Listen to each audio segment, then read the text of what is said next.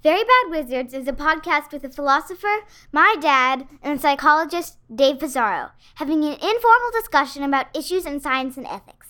Please note that the discussion contains bad words that I'm not allowed to say, and knowing my dad, some very inappropriate jokes. I'm sorry I did that. I'm embarrassed that I did that. I did a bad thing. But I'm a good person.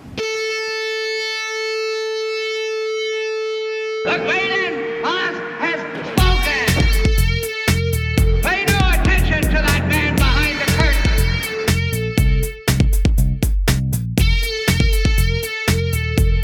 Who are you? Who are you? A very bad man. I'm a very good man. Good man.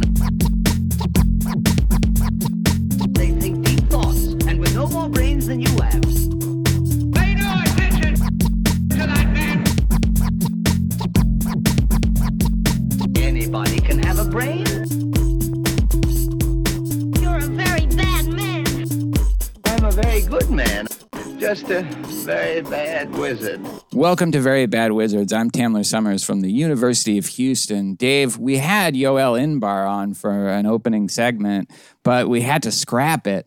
So now we don't have any guests for this episode. How are we going to make up for the lost revenue? What we do is I have a plan, don't worry. Okay. We mentioned Yoel once. We'll mention Paul Bloom maybe once or twice in a flattering light, and then I'll just invoice them. Yeah, I mean, we probably can't charge them the whole appearance fee. It's not going to be the whole 10K or whatever. Yeah, but I think that works. They everyone's a winner. You know, they get really influencers talking positively about them.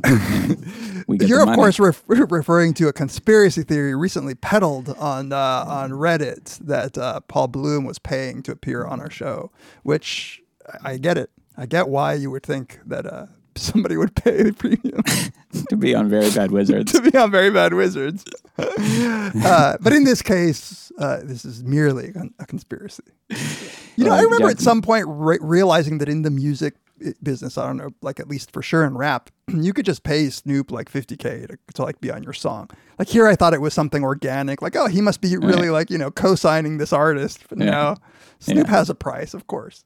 It's like Cameo, but to be on the song. But to be on the song. But it is, there's an interesting topic there about authenticity, where Cameo, you just know, there's a little watermark on the bottom right that says Cameo. Yeah. But, right. If you have Snoop on it, it's okay.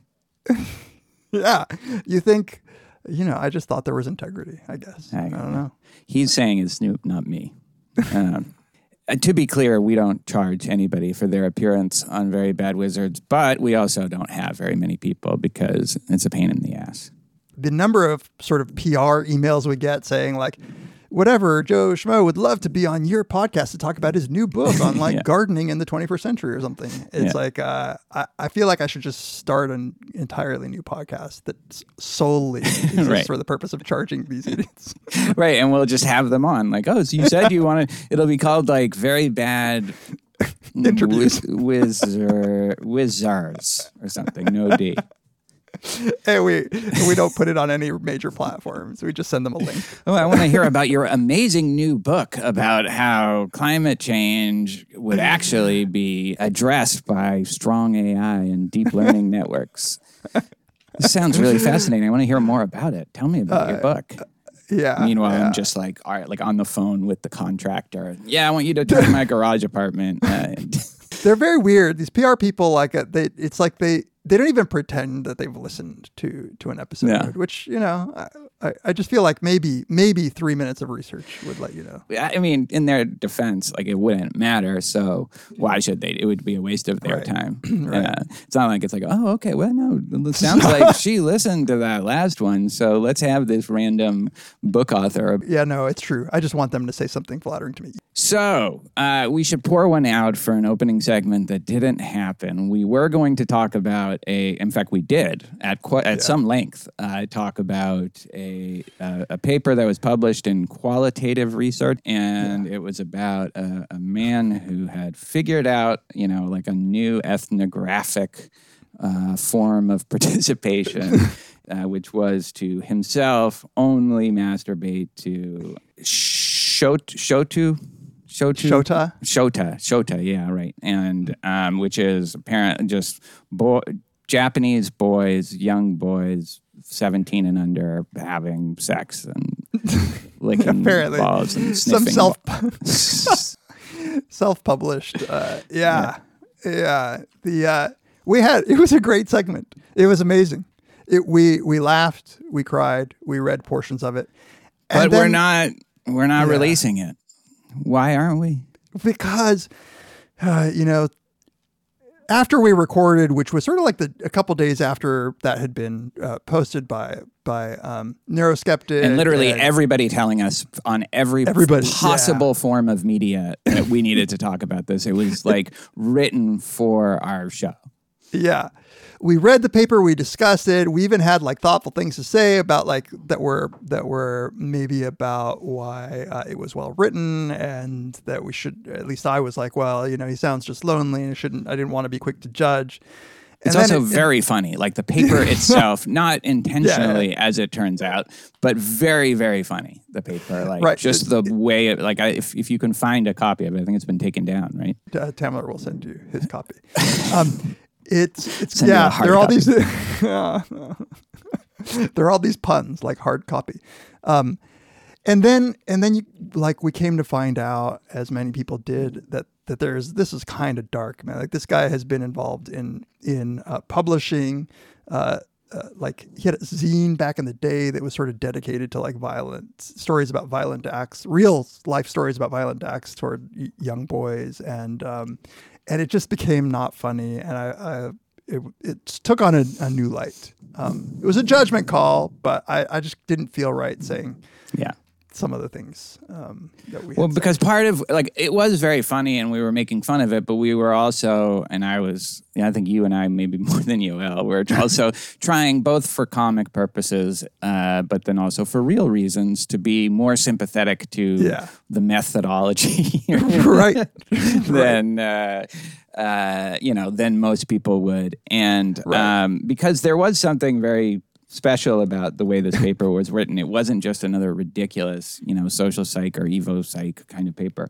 It was weirder and, as it turns out, more genuinely fucked up and disturbed. And then also, like, learning that Shota is illegal in a lot of countries, just not Japan and stuff like that. So, like, we were making a lot of jokes. But anyway, we're not doing it. So now, like, if you as a listener want to start up some rabid, like, release the Snyder Cut kind of like community, that's your right in a free country to do that. But that you won't be hearing that. You won't be hearing that on this episode. No. We even had title. It was. Can we say the title? Yes. I feel like the shoot your Shota. Also Tolstoy. That one. That moment alone when we recorded was. But anyway, yes. Bad guy. It seems like it's a bad, like, and it's so funny because all this happened, like, Neuroskeptic did his Neuroskeptic thing, which is some kind of gift from God. Neuroskeptic, like, exists to, like, give the world happiness in us opening segments. And it was just him doing that. And then all of a sudden, like, the right-wing conservatives because this guy's at a UK institution, we can attack, non-STEM fields now because look at what they're doing. Because look what they're doing. The one part of the conversation that it's too bad we won't be able to publish is we all noted that it was kind of weird, at least the first few days, that the mockery, the criticism, the attention was about this, like, masturbation as method, and not about the fact that this guy was just openly admitting to, like, collecting like depictions, drawn depictions of, like, sexual acts that would be illegal in most jurisdictions, as far as I know. And it was all about just, like, the stupidity of, like, non-STEM social sciences and masturbation and whatever. And we're like, wait, isn't this the worst part? This is the worst part that apparently this guy has a stash of like stuck together comics. Yeah, that he would talk about in very loving ways about masturbating to, and it's true. Like the discourse around it, I think that's just because people they read the abstract, and didn't really get into what the Shota comics. What they do, what they are, and also just take another step to think, well, wait, what? Why are you like? Forget about writing it, and that you think it's a contribution to like methods and all of that, and like a new way of continuing the pioneering work of some like anthropologists from the 30s. But like, why are you jerking off to like cartoons of like 9 and 10-year-olds? Sniffing each other's cocks. Well, he preempted that in his paper. He said, I might get shit for this method, but I will no longer take it. I'm proud of what I do. And as an illustration of the pride in what I do, I even bought a special lamp to jerk off to these comics with. God damn it. There's some good stuff in that segment, the masturbation lamp. Yeah. We even got into real critiques of like whether if this were a method, what it would possibly show. Exactly. We were like, we had our real, our real Very Bad Wizards hats on. And we couldn't do it. And Yoel, to his credit, was uncomfortable the whole time. It's awkward. He was here visiting with me. I think that's what made him awkward. But what neuroskeptic giveth, neuroskeptic taketh away. Taketh away. All right. So what are we talking about instead? So as the audible that we had to call in absence of that amazing intro segment, I thought, I don't even know who tweeted about this, but there's a paper that came out recently on conspiracy beliefs. And it's political scientists published this paper this year called "Are Republicans and Conservatives More Likely to Believe Conspiracy Theories?" And what the person tweeted was just this chart that had, 20 conspiracy theories or more, 40. And it ranked them. So they're listed in order of the degree to which liberals and conservatives endorse them. So the farther along on the right, the more conservative people are likely to endorse belief in them, and the farther on the left, the more liberals are. And I thought, hey, what would be fun is to just go down this list and in part see whether I've even heard of some of these. And two, really, I wanted to know, as a measure of political orientation, because I know you're going to endorse some of these, I wonder just where you would stand. We'll see. It's funny, like, I think this whole debate is because of Trump and like the election, and then QAnon, which kind of rose, and in some ways helped Trump get into power and consolidate power. Like, I think people think that the right are clearly more like prone to belief in conspiracies. But that's a pretty new fucking thing, It absolutely is. The paper authors talk about this. I think they're so this is Adam Enders et al. They're all at different institutions. They talk about this, and I think they're absolutely right. I think you're absolutely right. That it's just recent memory where the conspiracy nut jobs seem to be on the side of Trump. But like so many of the conspiracy theories that I would find annoying, say from living around Ithaca, are all peddled by the left. Yeah. Yeah. I'm sure like most of those are true, but I'm sure but they threaten the status quo, your status quo and your ruling class position within it. My elitism. Yeah. Okay, can I go down the list then and just ask you what you think? Wait, are we going to talk? Okay, sure. Are we going to? Okay, yeah. Let's just do that. Sure. How about that? Okay. So this is a list that doesn't we don't have. At least I didn't track down any full items. So this is just in some cases it's just 3 words or 2 words describing a conspiracy theory. So define it, Tamler. My instructions to you: define it as you understand it from those 3 words. So COVID threat exaggerated. I mean, so this is a tough one to know, like, what they mean. Is it that the media exaggerated the threat of COVID to, like, normally healthy people? then and the CDC also did that and played a part in that, then yes, absolutely. But if it's like, did the government as some way of like hurting Trump or doing some, or like with some overarching political goal, no, it was just a way, I think, to try to get people to be more safe than sorry. Right. And Okay. I'm glad too. that you made that clarification, because I remembered I wanted to read at least their definition of their working definition of a conspiracy theory, to see whether this meshed with your intuition. In talking about how there are different studies that find these inconsistencies across, like some people find it's Republicans, some people find it's Democrats. They say we posit that inconsistencies across findings are partially due to the concept of conspiracy theory itself. And here's the definition they offer. A conspiracy theory is an explanation of an event or circumstance that accuses powerful actors of working in secret for their own benefit against the common good and in a way that undermines bedrock societal norms, rules, or laws. Conspiracy theories, theories in italics, are not likely to be quote unquote true, i.e. no even-handed burden of empirical proof has been satisfied, according to appropriate epistemological authorities. Right. Well, all of that is very loaded language and very unclear.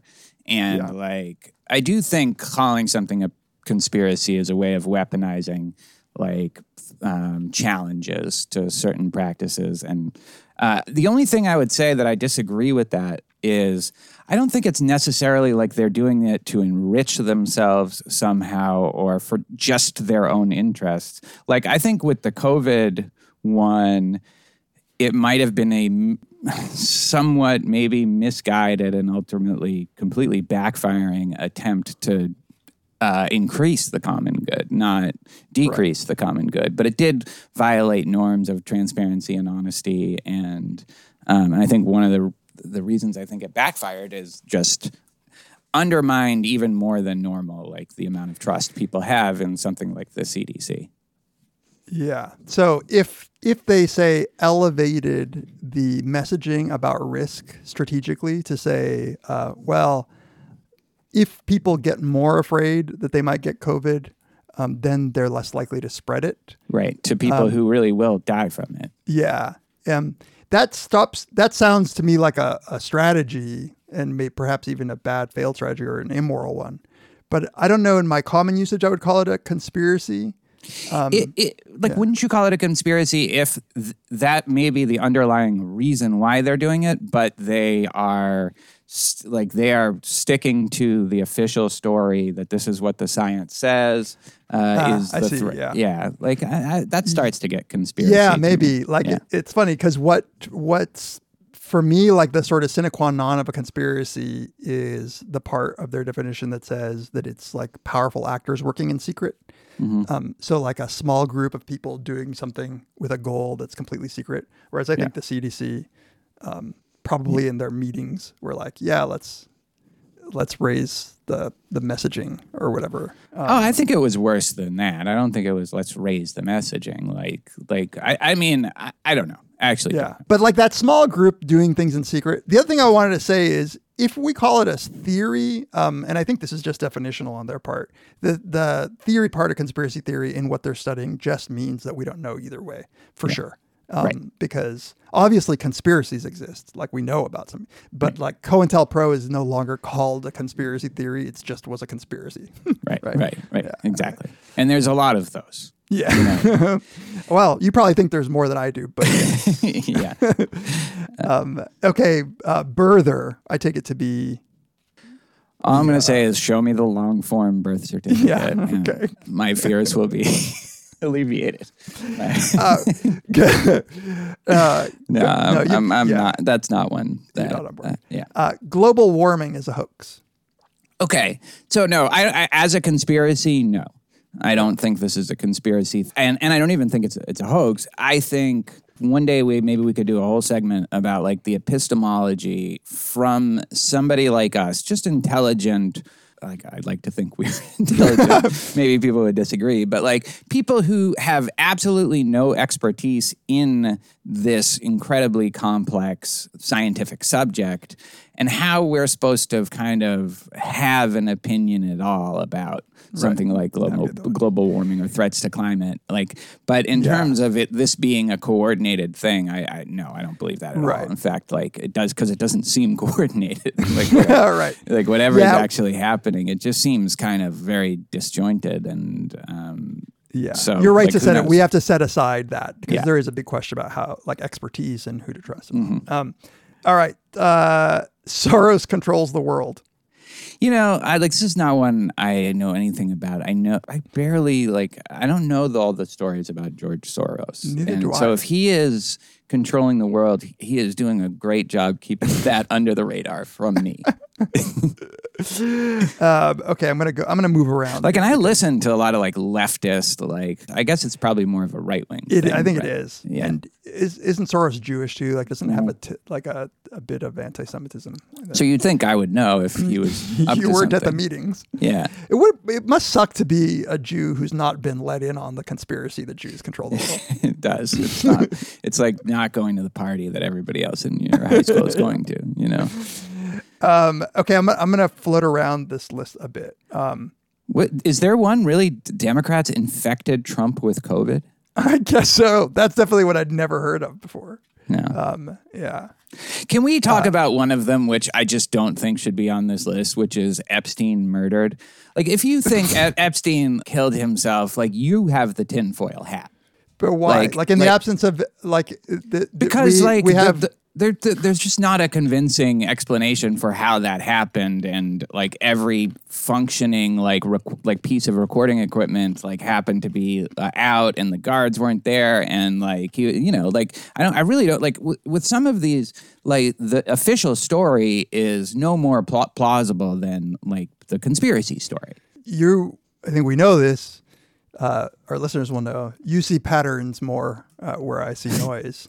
And I think that whether or not Epstein killed himself or was murdered is, to me, just what's the evidence we have either way? And the huge push to see him as murdered comes not really from we don't have a recording. I don't think it is that weird that we didn't have a recording, but really from the belief that there was the powerful who have these pedophile rings. The people had reason to want him dead. I think that's true, right? But I think whether they had the means of making that happen, that's arguable. But I don't think it's arguable that people wanted him dead. That he knew a lot about people, a lot of information that they didn't want divulged. I mean, he probably wanted himself dead too, I guess, is all I'm saying. Sure. Yeah, I hope. he was right. He was right about that. Can we switch right there to, I'm going to go right to elite pedophile rings. Again, it's there definitely was that. What right? bothers me most about this is are there Bush League pedophile rings? Right. Why is it the elite ones? Sorry, I obviously the answer to that one is yes, right? There's a lot of pedophile rings. Absolutely, it's fucked up. Right. So, and this one is used strong to the right, but that there are rings of people who create child porn and sell the ability to have sex with children, that there is sex tourism. I guess these turn on how much organization and secrecy do you think is going on? Because we know that there's sex tourism and stuff where, and we've heard plenty of very reliable accounts. I watched recently I watched a video on Jared from Subway, the story of that guy. And, just even there, it's he would have his friend find mothers who are willing, poor mothers who are willing to let their kids, for money, sleep with the guy. And that's well, that has to happen. I guess the question is whether or not, the Clintons go to some secret island. Right. I think that's the thing that would, because it's just a sad fact in one way of looking at it. But if is Tom Hanks a part of it? Is it right. It's the elites that we've heard of that we wouldn't suspect of something like this is the real question. Yeah. Okay, I'm going to pick some just to ask you. Have you heard any more since the very beginning of COVID that 5G causes COVID, or did that just die? I thought it was 5G causes COVID. Yeah. No, I've never heard that. Cancer, I think I heard. Or Yeah. but not. Yeah, there are a lot of people who believe that all of the spectrum of energy that we're being bombarded by causes like all kinds of bad stuff. But it just 5G towers were going up right when COVID started, so for a little bit there, people were like, well, obviously. Yeah. 5G is a little like MOOCs, where for a while everyone was like, this is the future, like watch out, like, and then like I haven't heard anybody talk about 5G until like right now. Or MOOCs. in like 6 months. Like it's weird. Like we're I guess we don't have it in Houston, or maybe we do. I have no idea, but like it just like left the public consciousness that at least I have access to. It's a super shitty technology that they use to market phones. Yeah. Also, Paul Bloom has a MOOC, which I just wanted to mention. So we can invoice Paul Do you Bloom. remember like 6 years ago, everyone was like, it's all going to be MOOCs. And then we literally had a pandemic where like we had to do that for a while. And then like everyone was like we knew we wouldn't like this and we don't, and fuck all that. And we're back. Yeah. Absolutely, absolutely. We had like so happy. We had like, Senate meetings to discuss like the Cornell's strategy for MOOCs, going forward, like that kind of shit. No, nobody wants to talk about it. No, nobody like I think like people just have like probably younger faculty haven't heard of it, or like grad students. Right. Like, what's a MOOC? They're just called classes. Here's one I looked up because embarrassingly I've never read anything really about this, but the RFK assassination being a conspiracy. Oh yeah. Like I knew that Sirhan was like the person who killed him, but I don't know any of the theories as to why. Yeah, no, I don't think there is a good theory as to why he would, and I also don't think that. I think he clearly was a part of it. Now, whether he was in his right mind or not, or whether he had been brainwashed, or whether, but also there's a lot of theories that there were other people involved. In it as well. Right. There were more shooters. I did quickly looking at the Wikipedia. I saw like like you said, my Manchurian Candidate kind of theories that he just got triggered at the thing to. Unload. Yeah, I mean, but this is one of them where the official story. Like with JFK, I just think it's even maybe even more apparent with the JFK assassination, but maybe that's just because I know more about it. But that the official story is extremely implausible too. So without necessarily casting your lot with the specific conspiracy theory about like what actually happened, I think it's very reasonable to be skeptical of the official explanation. Yeah. Can I ask you, and I will regret immediately asking this, but the JFK assassination part that you think is obviously bullshit, is it because there's the part about there being one shooter and that shooter being Lee Harvey Oswald, but then there's the other part about why and like what his connections were and like what the motive was. It seems to me that the physical evidence of there being Lee Harvey Oswald being the shooter is fine. It's just that we don't know whether or not he had ties, or is it both for you?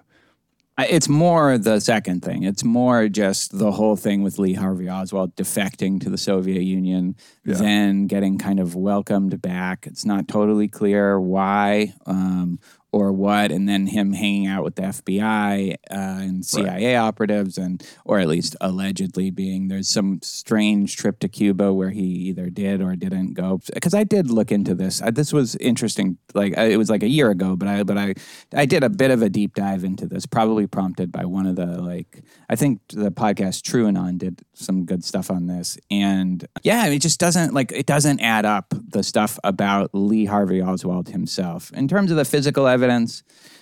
I don't know. There's definitely some fucked up things about the idea, like the other guy getting shot in the magic bullet or whatever, but I'm not qualified to really weigh in on that part of it. Like the grassy knoll stuff and all of that. Like I just don't know about that stuff. But given that other smart people have raised questions about that, plus the implausibility of like just anything regarding Oswald makes me doubt that he just acted alone and pulled this off. Yeah. So I know less than you. I've never done a deep dive. My understanding was that magic bullet thing was thoroughly debunked, but I don't think it was thoroughly debunked, but it was. There was another account that seemed like scientifically But it's never. Not but I'm impossible. I'm still with you that no one's ever explained to me what the fuck Jack Ruby was doing killing Lee Harvey Oswald. No, right. That too. We just Never mind gloss that. over that. Yeah. Yeah, no, of course. Like that's a huge one. There's absolutely no reason for him to do that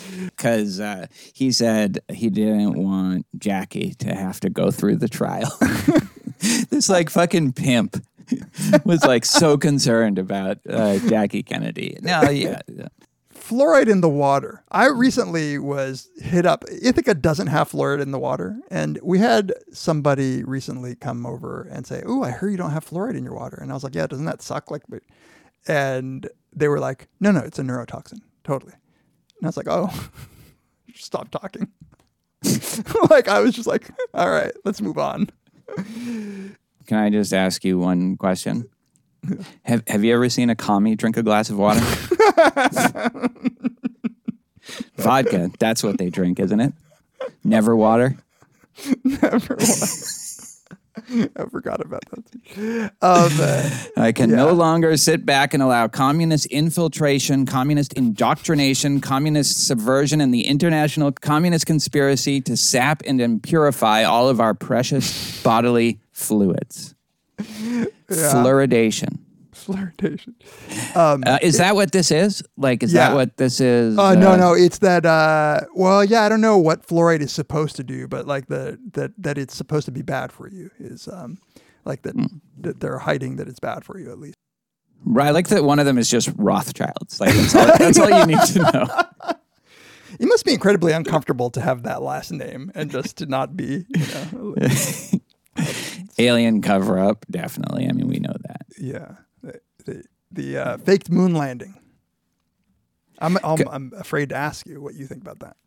Yeah, I'm like, if it weren't for the fact that Kubrick confessed to it in The Shining, I would be very skeptical. But no, that one doesn't seem like, for me anyway. What's this government assassinate entertainers? I don't know. That one was so generic that I didn't really even try to look it up. But like who? Like Brittany Murphy or somebody, or like Marilyn Monroe. That one probably. Just the JFK. But, yeah. Tupac, maybe. Tupac, yeah. If he was dead, I would. Yeah.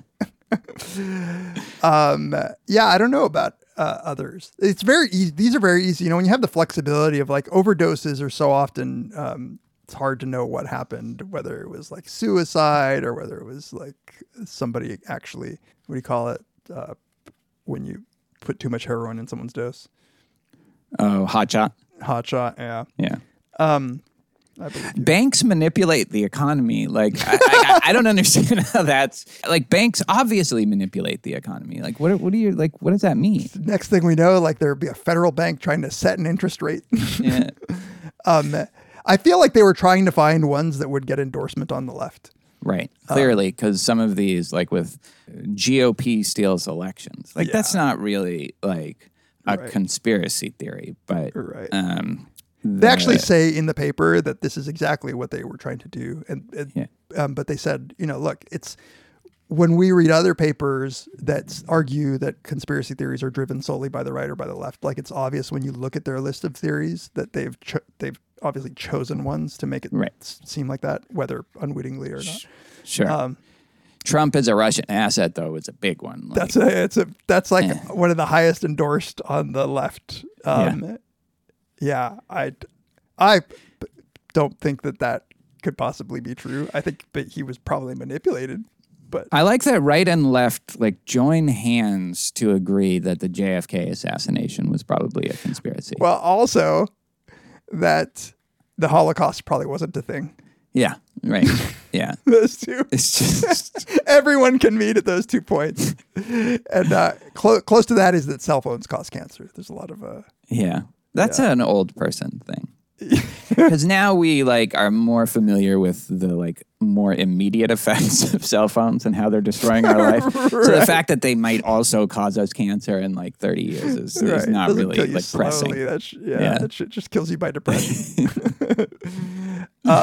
I'll say this: there's one that says single group control, and with that item, they were just really trying to see if if people on the right or on the left are more likely to endorse conspiracies in general, then you should see a distribution of people more likely to endorse. Just in general, there is one group that secretly controls shit, independent of what that group is that you believe, and that's pretty evenly split. So yeah. Koch brothers world control is a funny one, just because my impression of them is definitely not like world control to bite on. If you had to put your money on the Rothschilds versus the Koch brothers, my money's on the Rothschilds. But maybe that's how the Koch brothers wanted. It's sort of like, you know. What was the other one that's kind of like that? Where Soros, but Soros, I had heard the Soros is controlling the world one, even though I know nothing about how or why, or even really who George Soros is and what he does.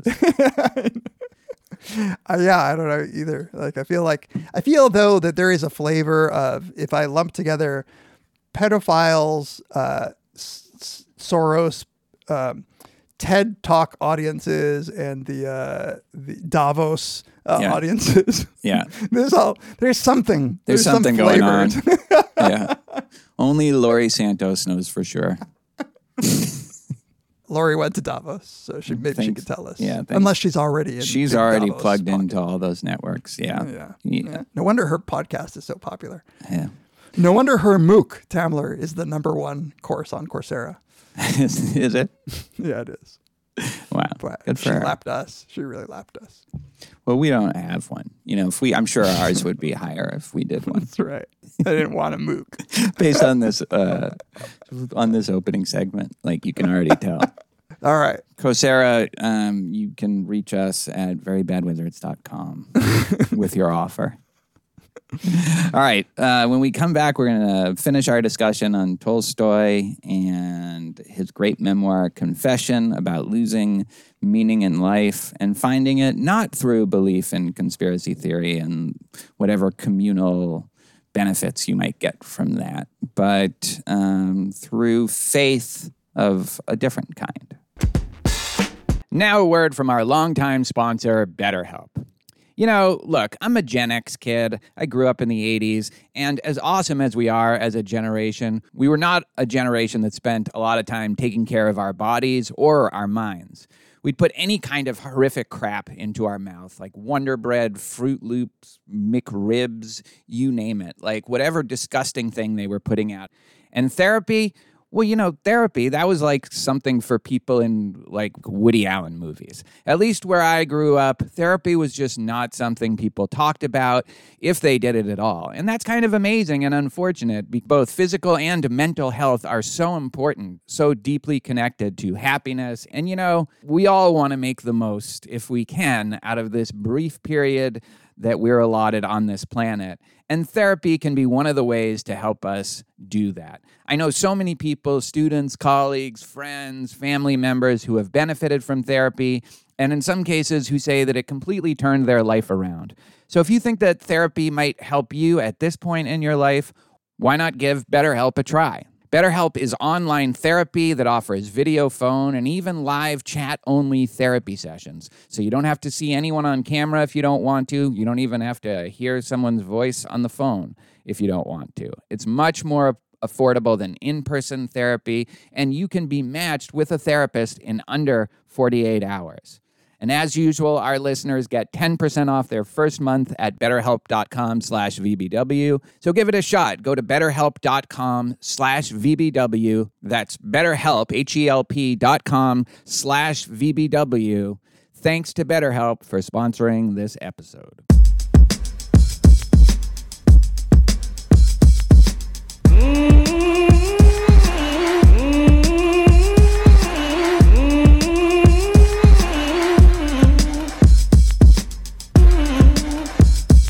Fingertips, so I'm rhyming till there's no rhymes left. I hurry up because the code will make it bleed to death. Fingertips, so I'm rhyming till there's no rhymes left. I hurry up because the code will make it bleed to death. I hurry up because the code will make it bleed to death. I'm gonna smack the shit out the white boy, he turned into me.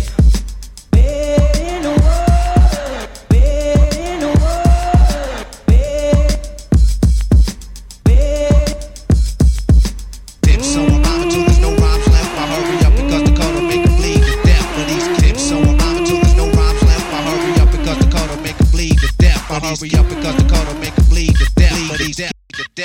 Welcome back to Very Bad Wizards. This is the time of the show where we like to take a brief moment, and thank everybody for all of their support, all of our listeners, those who have been with us for years now, those who have just joined us. Some of you have just joined us and binged, which is very weird to me. I apologize for anything I said in like episode 5 or something. Right, like almost 10 years ago. Almost 10 years ago. If you want to become a part of our little community and discuss things with us, talk to us, message us. You can reach us at verybadwizards@gmail.com. You can tweet to us at the @verybadwizards account or @Tamler and @Peas.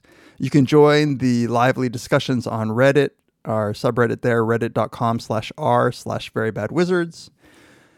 You can follow us on Instagram and see when our shows are released. And if you enjoy us and you are willing to take just literal minute or two and go give us a rating on Apple Podcasts and maybe even a pleasant review, we very much appreciate that as well.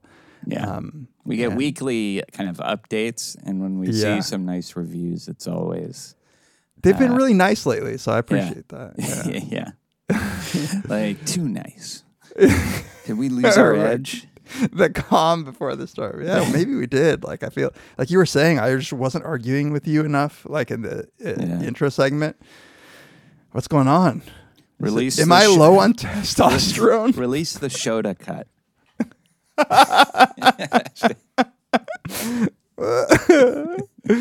Oh God, maybe we'll have to. It's in the vault. Anyway, thank you everybody for just reaching out to us and being part of our little community. We appreciate it.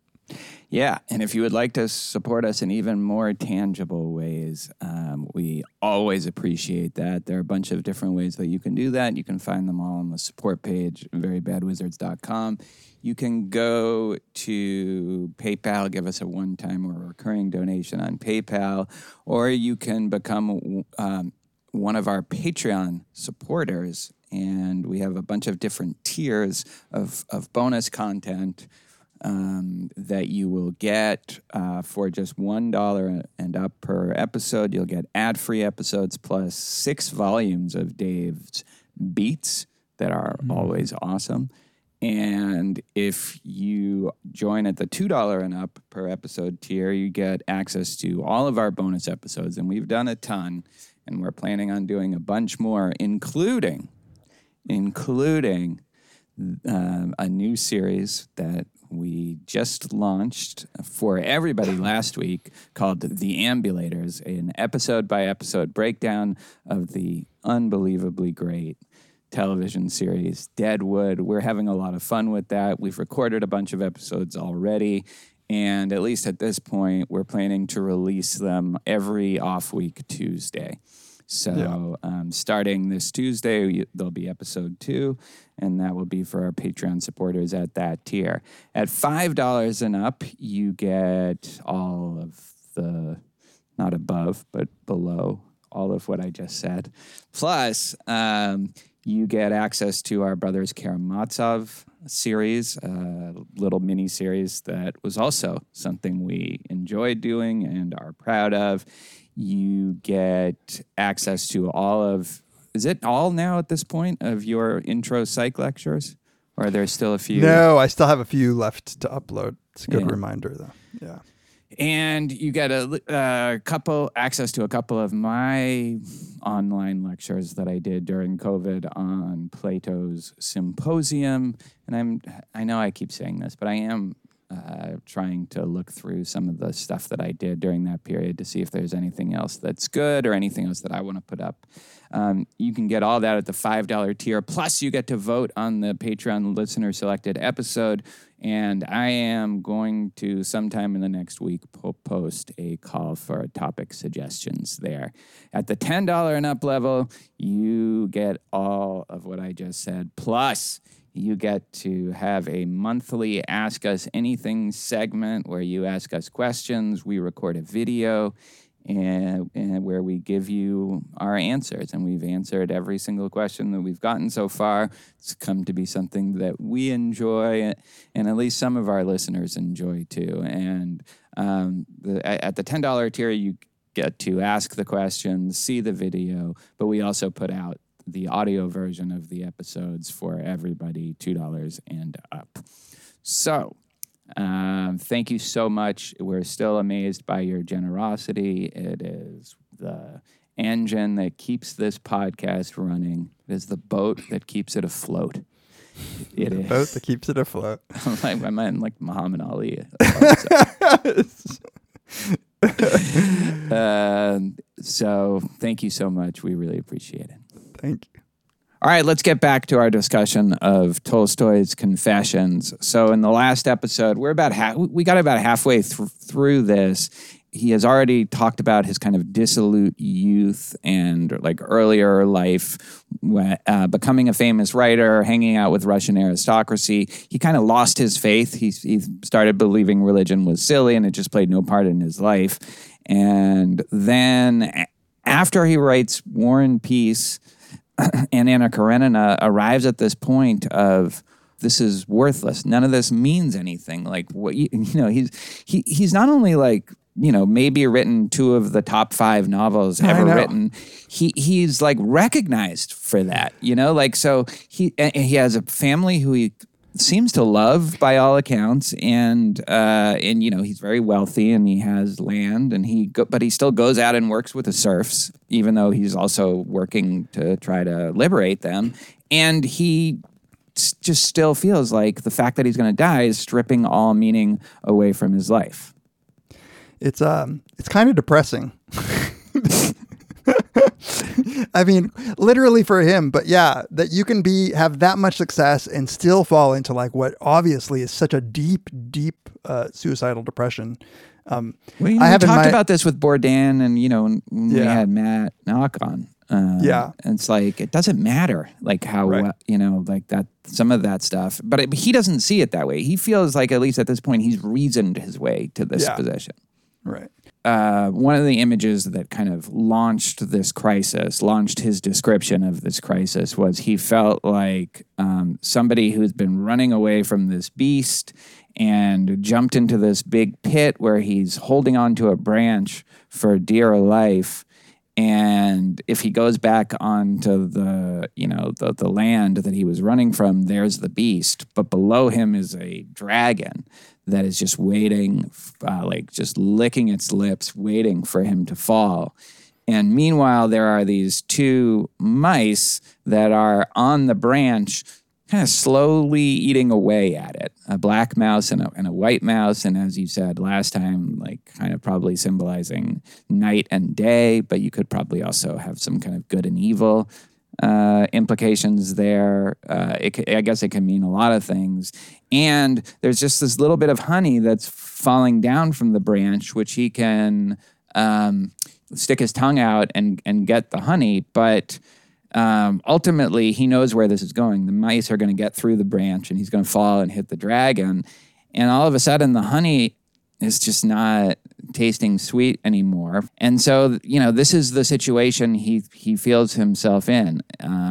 He is going to die, and he's just hanging there kind of waiting for it to happen. He can find no justification for choosing one way or over another. Who cares? It all ends in death. And it doesn't matter that he's more famous than Moliere and Shakespeare. Like, so what? He says, like, who cares if I am? And yes, I love my wife and children, but they'll all be dead too. So what does any of this matter? Yeah. And there Tolstoy is in the dilemma that we're all kind of at. Is it fine to just sit here and drink the honey when these beasts are ready to devour me no matter what I do? Well, because he gives these 4 possible alternatives, right? He's like, so number 1, you could just not really understand the problem. Like you could you could be like me for like most of my life, and arguably maybe still today. You're going to die, but not really. You know, like, Right. yeah, I get it. Right. But Propositionally, you know it, but it doesn't. But it does Yeah. not like invade your Right. your life. So that's one. And he's like, well, that's too late for that because I now know that I'm going to die. I'm facing these questions. I'm aware. My eyes are wide fucking open. So then the second one is one which is interestingly, he attributes to everybody in his class, the educated Russian aristocratic elite, but also to the author of Ecclesiastes, which he calls Solomon, but he also says, or whoever wrote Ecclesiastes. Yeah. It's kind of interesting. But the general idea is the Epicurean kind of, well, we should enjoy the pleasures that we have while we're here. And I think it's a very, I don't know, it's not a fair way of describing Epicureanism. It sounds...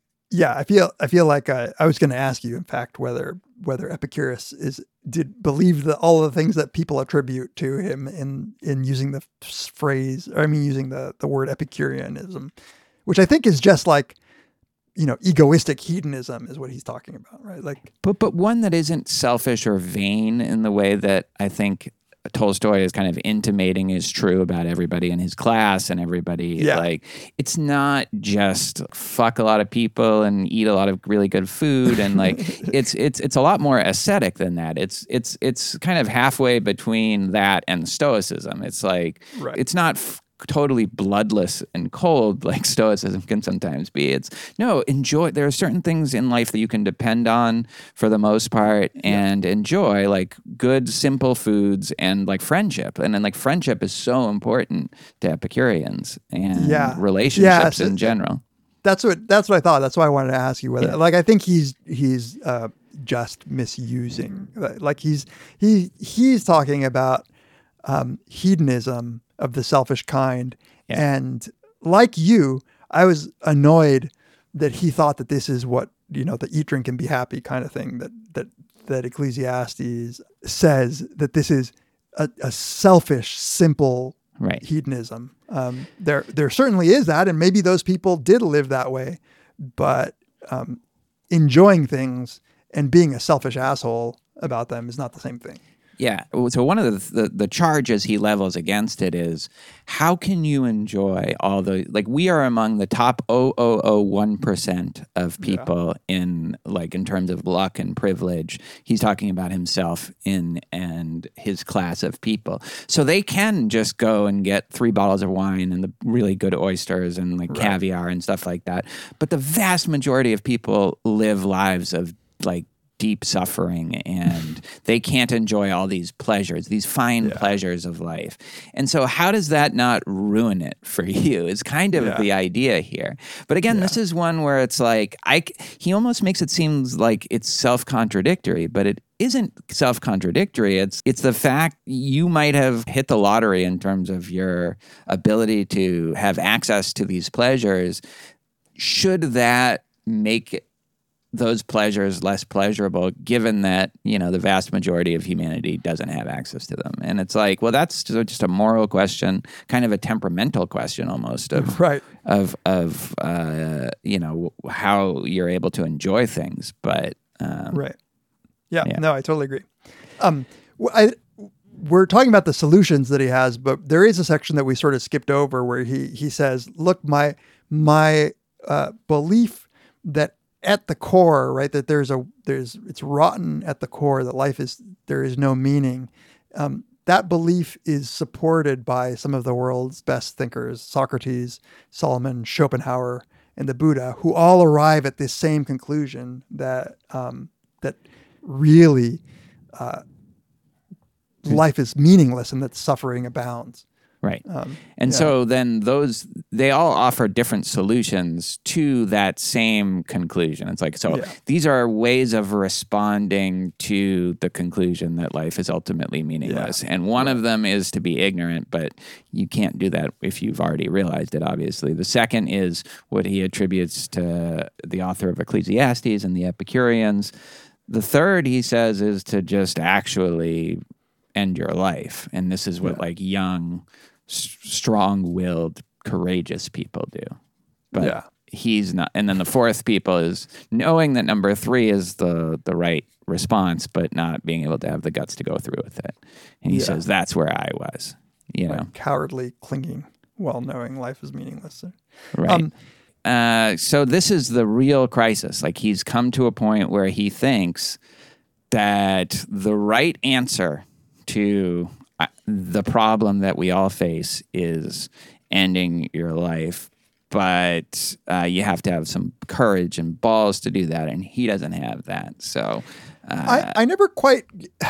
I get, again, the emotion that he's feeling, but it's like, well, why not live out your life? Like, right. Why? Why do you have to end it? It doesn't follow, unless this is somehow shaking your fist at existence and being like, whoever's laughing, behind the curtain, like, fuck you, I'm going to kill myself.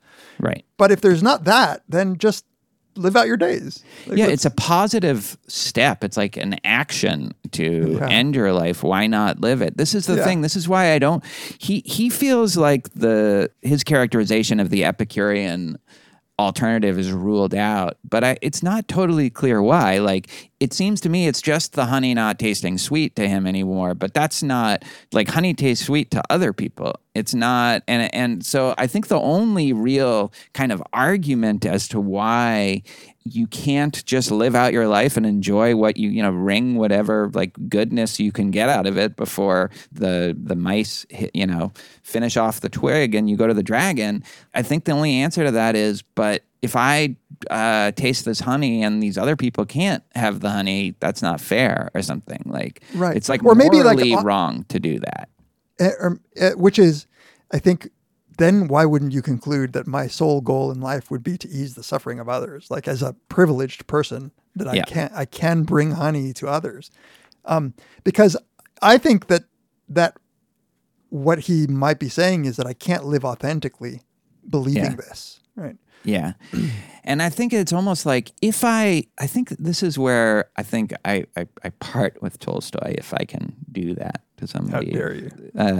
It's like he almost thinks that to enjoy something that's pleasurable, whether it's something as purely sensory as like the taste of caviar or sex or whatever, you have to think that it matters somehow. Yeah. Like, to enjoy spending time with your family, you have to think that that's meaningful in some way.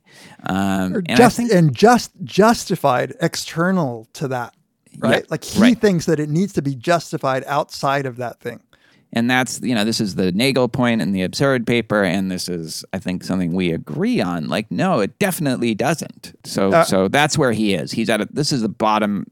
He's hitting bottom at this point. Yeah. But he ends this section, like chapter 7, with this doubt. He has just like a bit of a doubt that maybe he's wrong. He says, I see now that if I did not kill myself, it was due to some dim consciousness of the invalidity of my thoughts. However convincing and indubitable appeared to me the sequence of my thoughts and those of the wise that have brought us to the admission of the senselessness of life, there remained in me a vague doubt of the justice of my conclusion. Yeah. This one quote I love, he said, I always put this in when I teach it. It occurred to me that there still might be something that I did not know. After all, ignorance acts precisely in this manner. Ignorance always says exactly what I was saying. Whenever it does not know something, it says whatever it does not know is stupid. It's so good. And it's like all the people who like mock me and yell at me about ghosts and all of that, like read this and imbibe Oh God, you're using this for that. I should have known.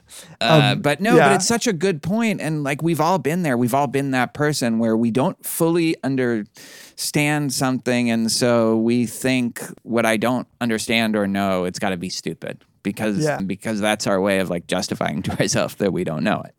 Right. It's interesting that Tolstoy has framed this whole thing as a series of logical steps that he's made, when really, like, in talking about this and as it sinks in what I've read, this is an emotional journey that he's going through. Exactly. This is the reason, to give a little bit to Haidt, a little bit of credit.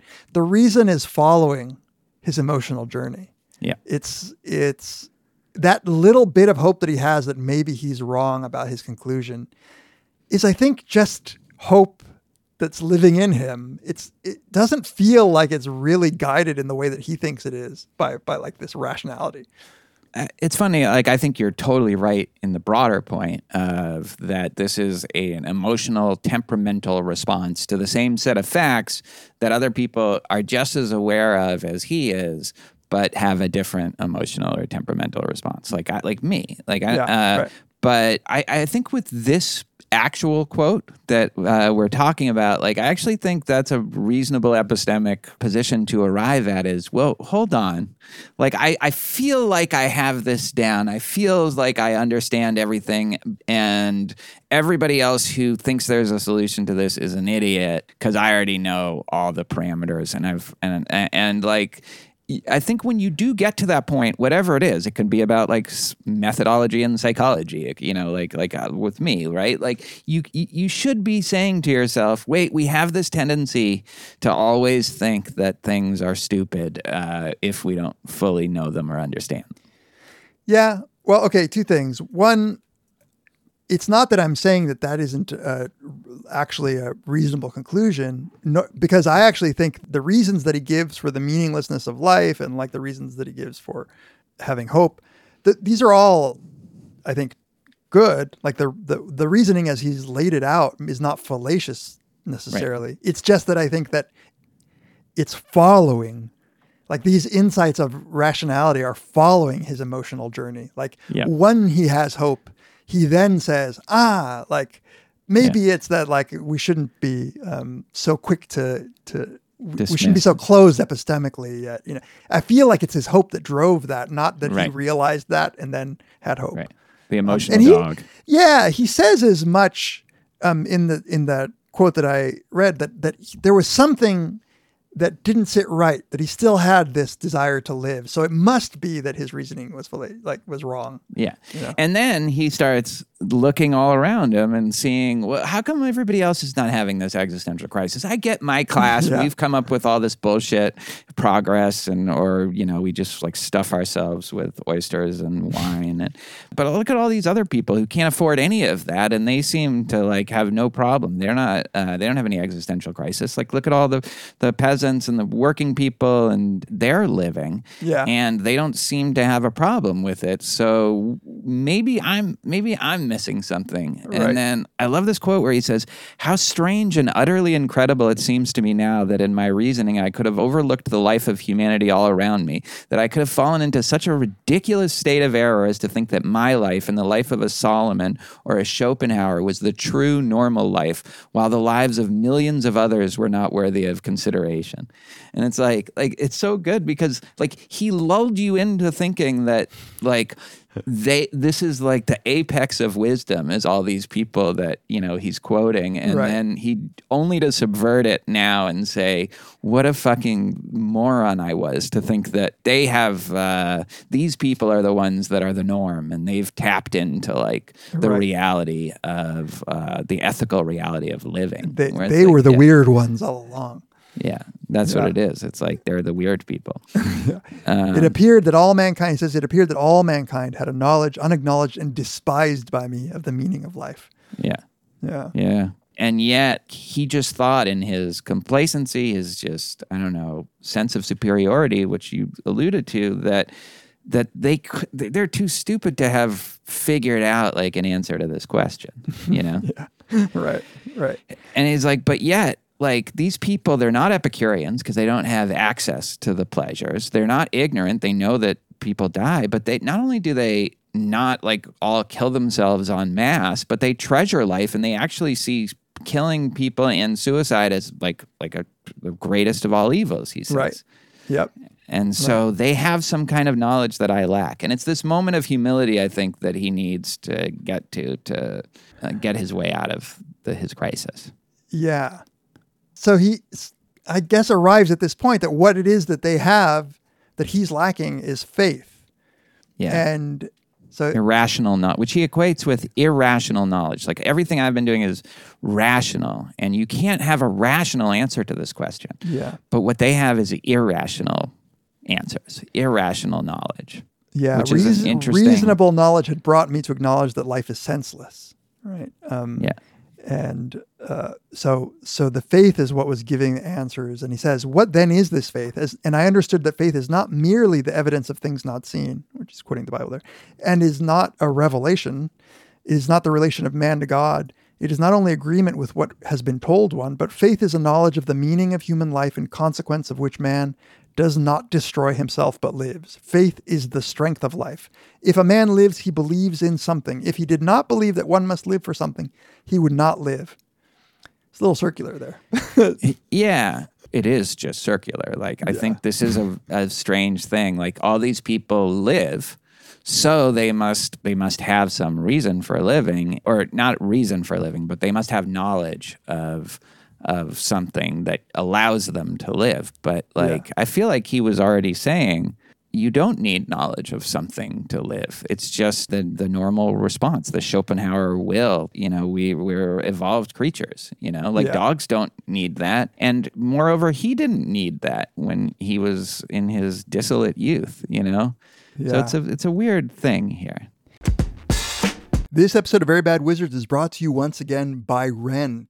Visit Wren at wren.co to learn all about it. That's WREN.co. What is it? Wren is a startup that's making it easy for everyone to make a meaningful difference in the climate crisis. So if you are concerned about the way that the climate is going and climate change and how it's affecting the world, but you're not sure what to do, Wren is a business that's essentially built to try to answer that question. And I think that Wren has come up with a clever solution for us individuals to make a difference. One of the things that's always frustrating for me is not knowing exactly what I'm supposed to be doing to make any sort of difference. And honestly, it annoys me when I am sort of held accountable in a way that overshadows the role that corporations and governments have in adding to this climate crisis. But Wren takes your subscription money, and not only do they educate you, they let you know how much your carbon footprint is. They have an easy calculator, but then they actually use your subscription money to contribute to causes that will actively help in changing and trying to turn around the decline of the environment and the climate.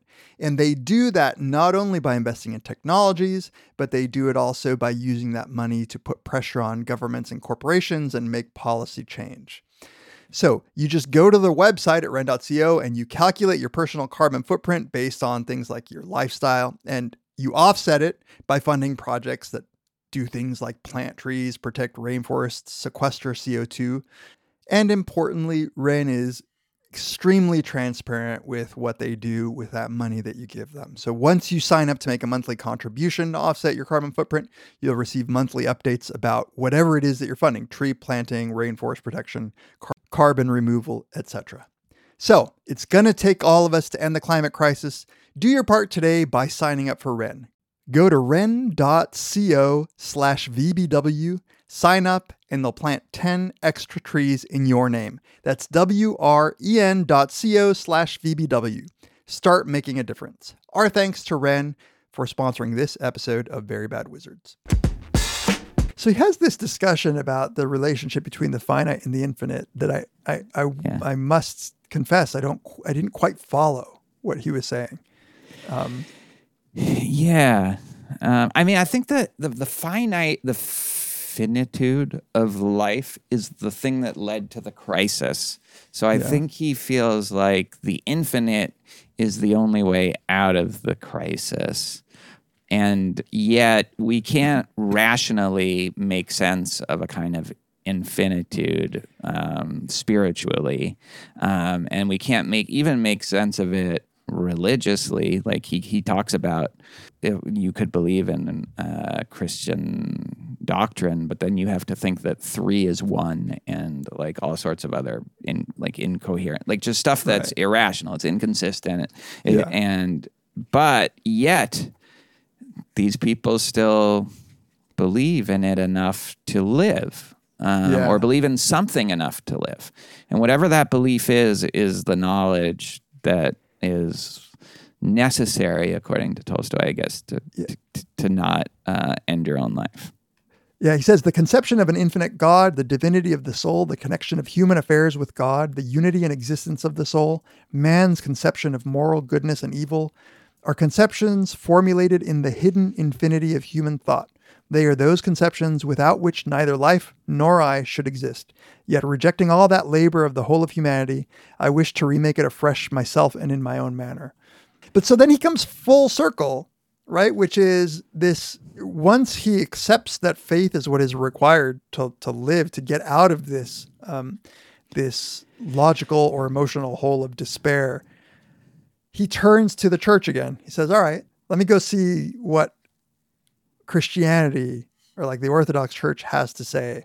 Yeah. And he's quickly disillusioned that, he quickly realizes that religion as it is practiced there has no real answers. He says, I saw that what they gave out as their faith did not explain the meaning of life, but obscured it, and that they themselves affirmed their belief not to answer that question of life which brought me to faith, but for some other aims alien to me.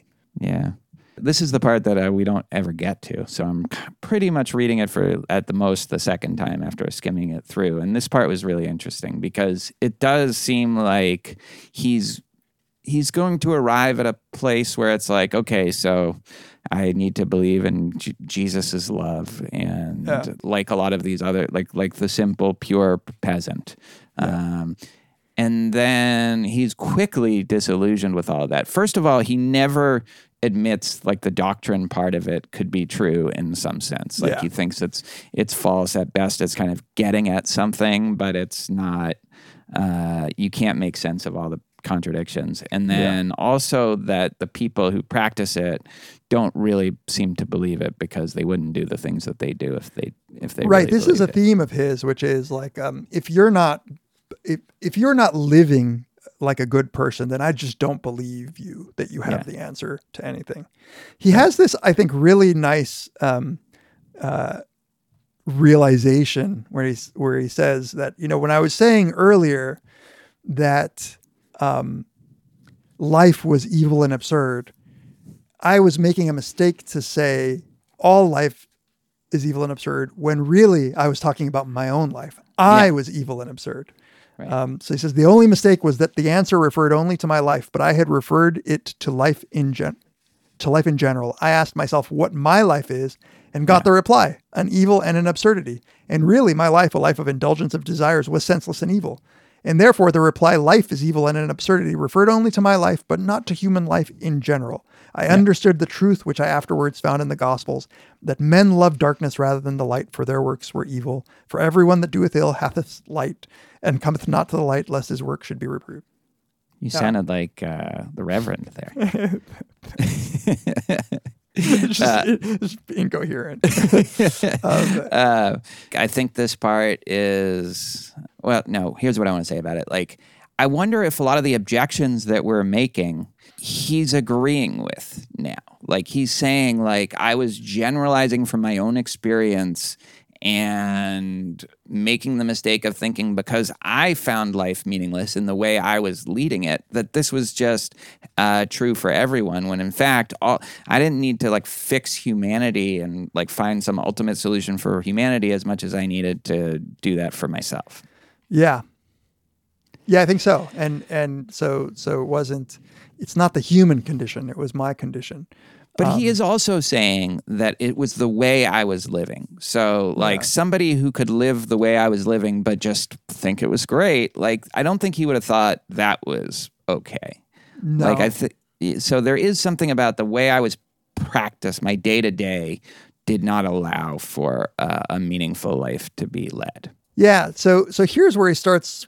This is a bit of the noble savage part that you were referring to. So he's talking about, he says, so those who do his will, the simple, unlearned working folk, whom we regard as cattle, do not reproach the master, but we, the wise, eat the master's food, but do not do what the master wishes. And instead of doing it, sit in a circle and discuss, why should that handle be moved? He's talking about the handle of a pump.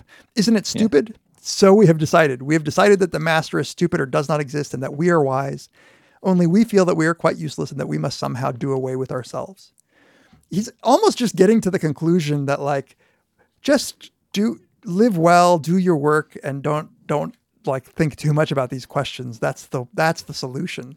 Yeah, except, so he says, I realized that in order to understand the meaning of life, it is necessary, first of all, that life not be evil and meaningless, and then one must have the power of reason to understand it. I realized why I had been wandering around such an obvious truth for so long, and that in order to think and speak about the life of humankind, one must speak and think about the life of humankind and not about the life of a few parasites.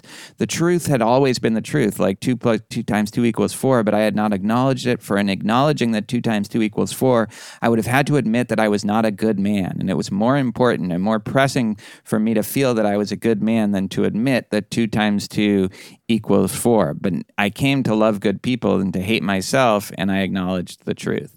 So I think he's really saying that, like, you can not think about these things, but only if you're living a good life for others, you know? And right. And the thing, his mistake was he was living a bad life and selfishly, and that's what led him to think that life is meaningless. And I get the sense that he feels like if you're going to live like that, it almost follows that life is meaningless. But if you don't, then life meaning kind of emerges out of your living well, practicing good, being a good person, caring about others, living for others.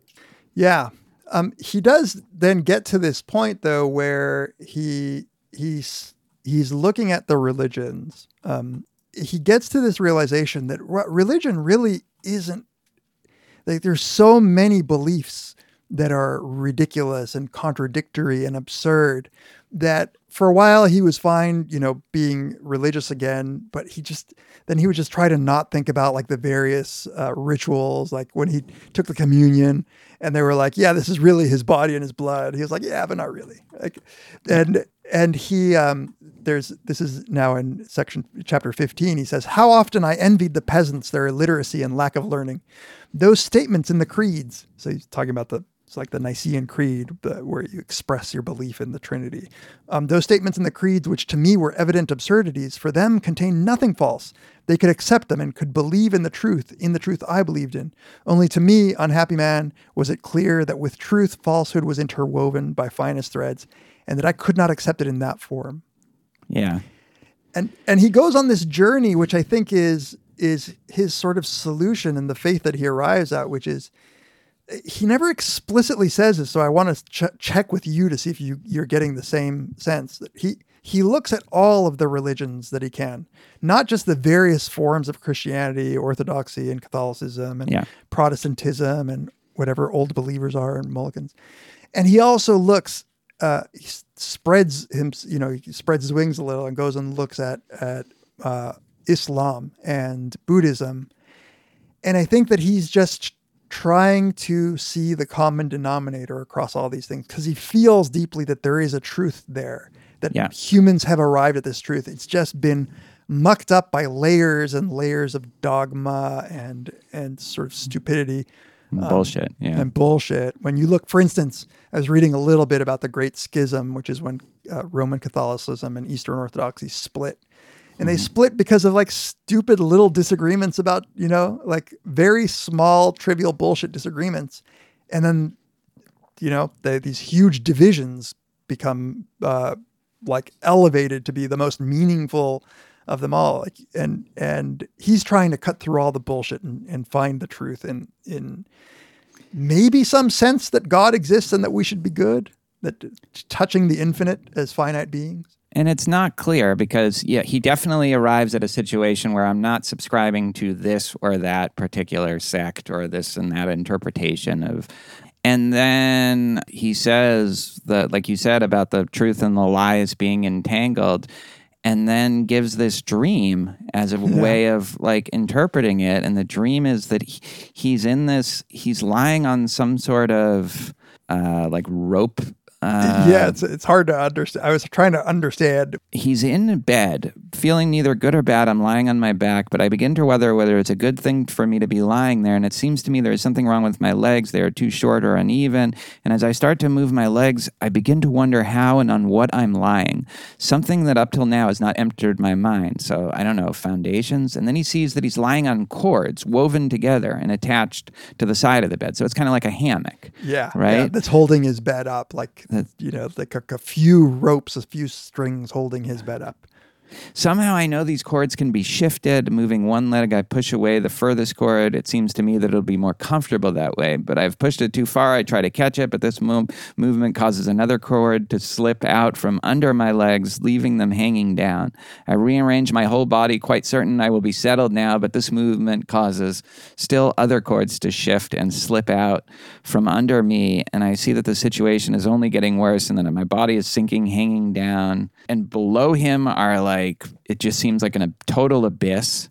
Yeah. And he's horror, and it seems like every time he struggles against the cords, he gets closer to the abyss. He thinks he's going to be more comfortable, but he's not going to. But it turns out like he's making himself less comfortable, and it just raises new problems to move his leg in one way. And so at the end, he says, and he's wondering whether it's a dream or not. He looks up. He has this horror that he's going to fall down into the abyss. He can't even look down there. And at some point, it occurs to him that maybe this is a dream, and what is he supposed to do? And he finally looks upwards, and above him, which he hadn't looked up before, above there's also an infinite space. Yeah. I look into the immensity of sky and try to forget about the immensity below, and really do forget it. The immensity below repels and frightens me, but the immensity above attracts and strengthens me. I am still supported above the abyss by the last suspenders, cords, that have not yet slipped from under me. I know that I am hanging, but I look only upwards, and my fear passes. So I take a couple of things from this, but I'm not sure how to interpret it. The abyss is that kind of meaningless void that led to his crisis. Up is this kind of uncertain but calming belief in the infinite, and that fussing, moving around and trying to get yourself that almost always just makes things worse. Right. Yeah. I was trying to understand if that was in his seeking different religions or different philosophies of life, everything was sort of failing him. No one chord was going to be able to keep him up. And when he moved to another one, he would just lose the support from the previous one. Yeah. Yeah, it was making me think of Ivan Illich. This and what said before, where it was he had to admit to himself that he wasn't a good person, and I think doing that allowed him to kind of relax with the chords, and also have the humility to just look up and not try to figure all of it out. Right. It's only when he gave up the fidgeting. Whatever. Yeah. His intellectual or emotional fidgeting. Yeah. His desire to answer it all himself, his desire to kind of save himself from the abyss. All that fidgeting was his own action in an attempt to save himself. And when he looks up to the infinite, and this is very different than the Eastern fable that he tells us, because when looking up, there was the beast. But here he looks up and he's to the infinite, and he feels a sense of peace, and he finally feels like he is secure, and that once he looked up, he says, when I look upwards, I lie on it in the position of securest balance, and that it alone gave me support before. Yeah. A voice is saying, mark this is it. This is the solution. He says in the dream, this is what it's all about. It's this realization, but it's not clear what the realization is. It's irrational. It's not going to be able to be articulated but there is something, common to a lot of religious traditions, which is to submit, right? Yeah. Surrender yourself, right? Islam means submission, where we surrender ourselves in all our imperfections to Christ. And there, only when he surrenders does he finally get the support to stop from falling into the abyss, whereas he thought he could find it on his own. It's very mystical. he thought through action, like Yeah. and like the intellect, he Yeah. could. But it turns out that it was actually surrendering, or like I also got Eastern philosophy vibes, like ceasing to resist. That doesn't mean that you're surrendering yourself to a particular God or a particular, but it's that you are surrendering to life as it is and not trying to change it or figure it out, or you are just, it's a kind of acceptance, you know. Instead, like it does. I don't think it has to be read as submission as much as a kind of radical acceptance. Well, what you say, I was reading, I don't remember where, but that very point that you're making, which is that it seems as if this is more of an Eastern like approach to things.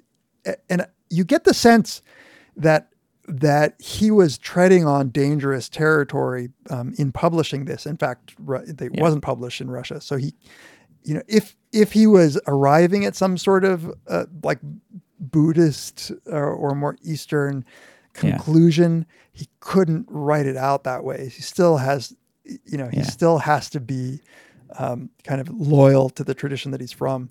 But yeah, so like unlike the Kierkegaard's leap of faith, which is very agentic and which is, you know, moving him doing the action, it really does seem like you say that this is more of a let go.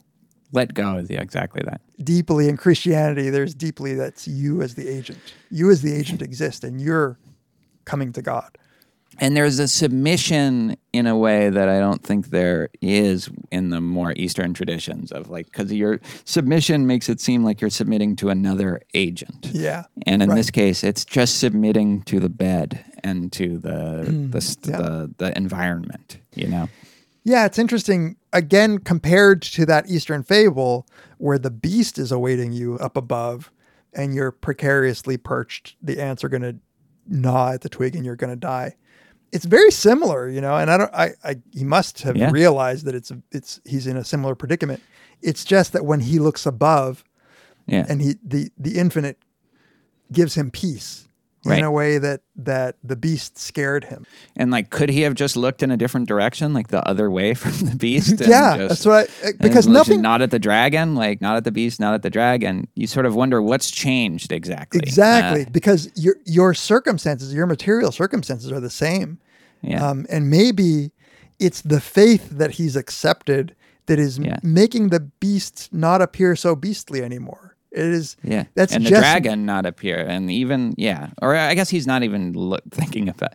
I don't know. It's almost like, is he denying it by just not looking at the abyss? Or maybe that's what faith. Yeah. Well, he's not looking at the abyss because the abyss scares him. So he's looking up and he sees this calming infinite thing. And it does seem to me that this was all just his shifting of the frame. And that's what faith is. Faith is what converted the inevitable, which is we all end up becoming nothing.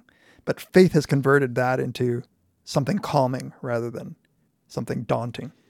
So here's what I struggle with, because, you know, like sometimes I read this stuff and I'm like, is there something wrong with me? Because like the thing that he had with his brother, like I had that with my mom, you know, like I watched my mom in the prime of her life just die from cancer, and it was a fairly protracted death, like when she's like 40 years old and more full of life than anybody I knew. And still know, and like just snatched away from her. But I didn't have this existential crisis. Like I didn't think, what is life for? And like none of that, you know, like I was obviously devastated, but it never made me question the meaning of life on this level. And so like, you know, sometimes I think, am I just the kind of fundamentally unserious people like that he's talking about? And I do sometimes think about myself, that I'm kind of a fundamentally unserious person. But then other times I think that the thing that faith is for him is a label for something that I just kind of had naturally, which isn't a delusional thing as much as just I don't know, a zest for life might make it too strong, but certainly just this like excitement about being alive, and like to the point of, even though like so much about it sucks, and yes, there's so much other suffering, just it never would occur to me that this is something that you want to question at that level. It's like, well, like the simplest, stupidest sounding solutions have always been like, we're alive now, so let's make the best of it, Right. for as long as it lasts. Is that just faith for him? Just whatever that is that. I don't know, because I can't get into your mindset. We are so different in so many ways. It's hilarious that we can even have conversations that are meaningful with each other. The meaninglessness of life, the potential that we are all just going to be food for worms, is something that enters my mind on a daily basis. Like it is. Yeah. I feel like I have a zest for life, like you. That's why I don't want it to end. And that's why Right. the thought that this ball of rocks will keep spinning until the heat death of the universe, and what does it matter that I was here for a brief flash? Man is but a mist. That eats at me, and I think that maybe I can arrive at a similar place as you and Tolstoy, but it takes effort. It really takes for me to say, no, life is worth living because of the meaning that is inherent to all the who we love and our consumption of art and our living of the good life. That is all meaningful, and I have to constantly remind myself that that's me not looking down at the pit. Right. That's me trying really hard to look up. It sounds like you just I'm the look simple up. peasant. You can, I'm or you've always looked up, or maybe I've always looked up, or yeah. maybe looking down wasn't that bad. I don't know. It's hard for me See, to. that's what it always was for me, is that looking down wasn't that bad. And what you're saying is that you have a zest for life, so you want it to go on longer. Like, yeah, of course, but that doesn't mean you should, all the more reason not to stress out about like it's inevitable end. It's inevitable end right now. I don't know. It's like, this is why I really do think, like you said, it's an emotional journey. And I appreciate it. I'm so glad. But like, I don't fully relate to it as much as I think a lot of people do. Yeah, it's interesting. I'd be curious what our readers think about this. Like, I don't. Readers would imply that readers are listeners. Our listeners think we don't write. That I don't taste that sweet honey. That honey is tasteless to me.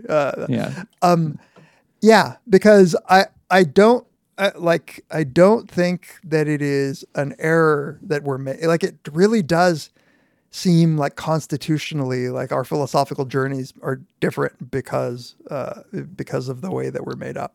But we're staring at the same facts. Yeah. And it's the same facts as we understand them. Yeah, and it's deeply interesting to me that maybe just I was born with like a touch of more of anxiety than you, and that's made a big difference in the way that we approach things. Like, I don't know. My wife always says that I'm like, I get like stressed out about small things, but I'm very relaxed about the big things. And that's how we're opposite. I am so not stressed out about small things. Like, yeah, it's true. Totally. And that's just how we're like. That's how we're wired. Yeah. That's so funny. Like, I'm low on that daily neurosis, and I'm high on the existential neurosis. All right. Well, on that note, keep staring up at the peaceful infinite above. That's right. That's where we are. Come join us. Come join us there. And join us next time on Very Bad With It. The Cleveland boss has spoken. Pay no attention to that man behind the curtain.